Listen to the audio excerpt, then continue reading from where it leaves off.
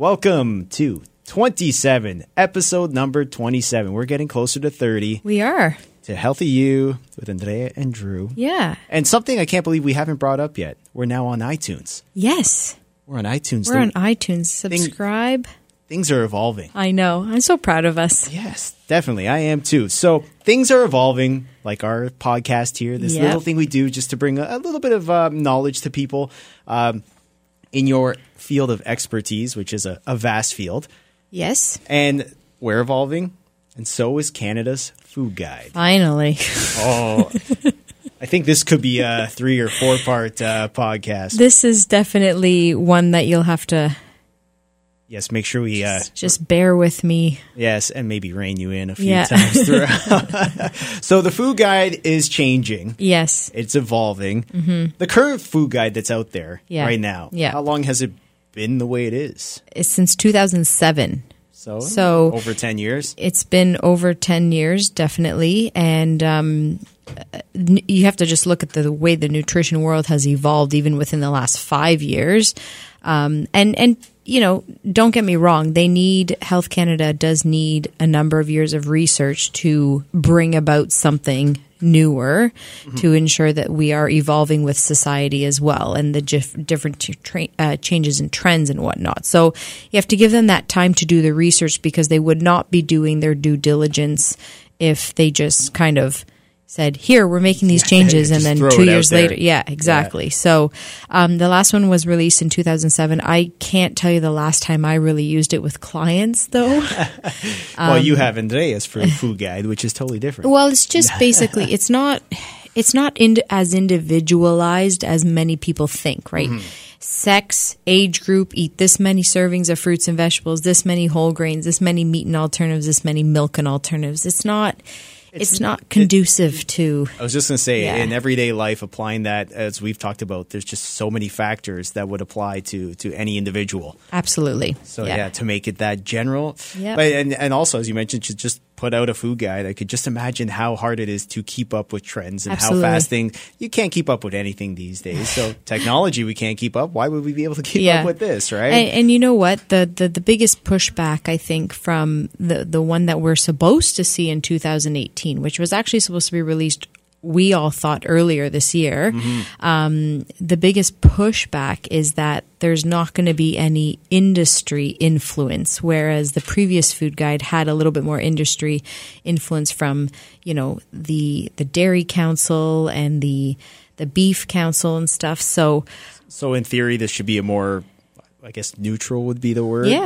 Or impartial. Yep. Food guide. Yep, absolutely. And we actually, over the last probably 2.5 years now, nutrition professionals and even Canadians in general had the opportunity to speak and voice their concerns and kind of conduct different surveys that indicated what the consumer is looking for. So it's been really good having the opportunity to give some feedback and just have a say in what people do want to see to help influence their eating choices as well. That's great stuff. And it's definitely going to be more accurate to what people want if they're actually voicing their concerns and their thoughts instead of just, here, this is what it is. Exactly. So you said that you thought the first part was going to be out. So this is something they're rolling out in phases, I'm assuming. So originally we were told last year there was going to be 2 parts. The first part to come sometime in 2018, and we were told early 2018. But now I was reading an article a couple weeks ago, and they said maybe fall. Okay. But part 1 would kind of be a policy report, they're saying, for health professionals, just about general eating recommendations. Mm-hmm. And then it will also support like the key messages that they want to relay and as well as some resources.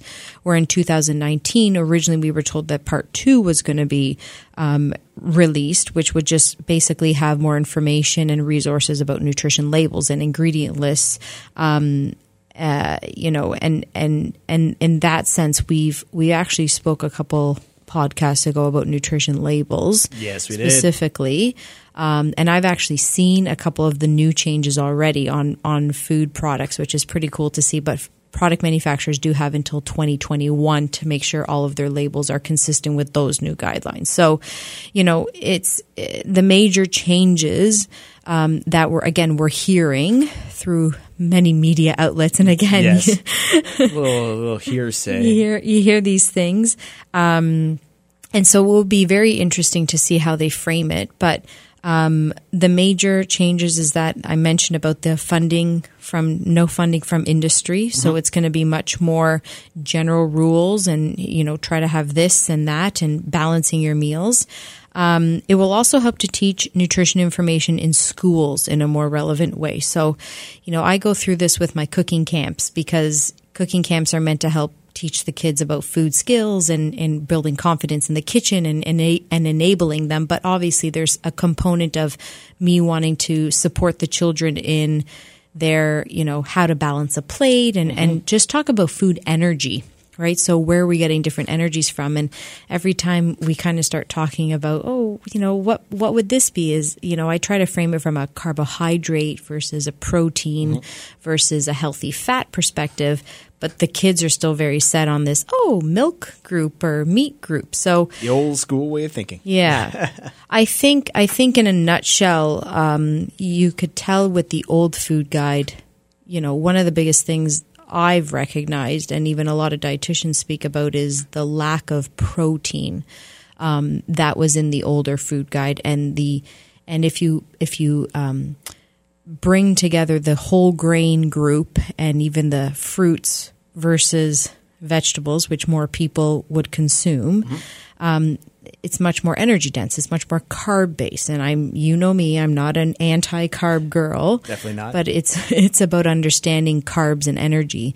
So, I think that we're going to see a little bit more balance of the importance of protein, but all different types of protein. So your beans and legumes, which also, Canada's the number one exporter of those. So let's, give them the merit that they deserve. Dairy is all obviously there and it's important, but from a calcium perspective, there's other sources of getting calcium. And that's something we've talked about so many different times in all our podcasts, all the different sources that are out there that people just don't seem to be fully aware of. Yeah. Yeah. So it'll be nice to hopefully see a much better and a much broader inclusion of all these different food sources that, maybe they weren't as mainstream in our food, society 11 years ago. Yeah. Right. Or even further back. Exactly. Because I still think of when I was in school and protein was your few basic meat products on that guide. Yep. And like you said, meats and vegetables and fruits, and that's basically it, and dairy. Yeah, right. So in a very simplistic term. Yeah. So hopefully, and then my only hope is to also hopefully see some light shed into the cooking more from scratch, having family dinners a little bit more, and just the inclusion of that whole eating habit, and getting kids more involved in cooking and eating as well. So we shall see. I'm sure once it comes out, we'll have to do a wrap-up report maybe next year or something. Or if they've already delayed the first portion, maybe it will be like 2021 that we actually do the wrap-up, and they've just completed releasing the guide. Fingers crossed it doesn't take that long. But yes, it's been kind of a year so far that we've just been like, hey, when's it coming? When's it coming? So we shall see. Better be worth the wait. Come on, government. As always, how can people hit you up? AndreaFalcone.ca. You can see all the podcasts there, and then you can even subscribe to them. A lot of times, too, I do an extra blog post on the topics that we write about. So check it out, and you can contact me through there, too. Exactly. So you can listen to the podcast, get a bit more info in your blog post, and that there is still just scratching the surface. So exactly, it can hit you up. Yep, because no one's nutrition is the same as the other. So very important to individualize it. Yes, and we're going to be back with more podcasts soon. We have some great topics on the way. So as you mentioned, hit us up, subscribe on iTunes. Yes.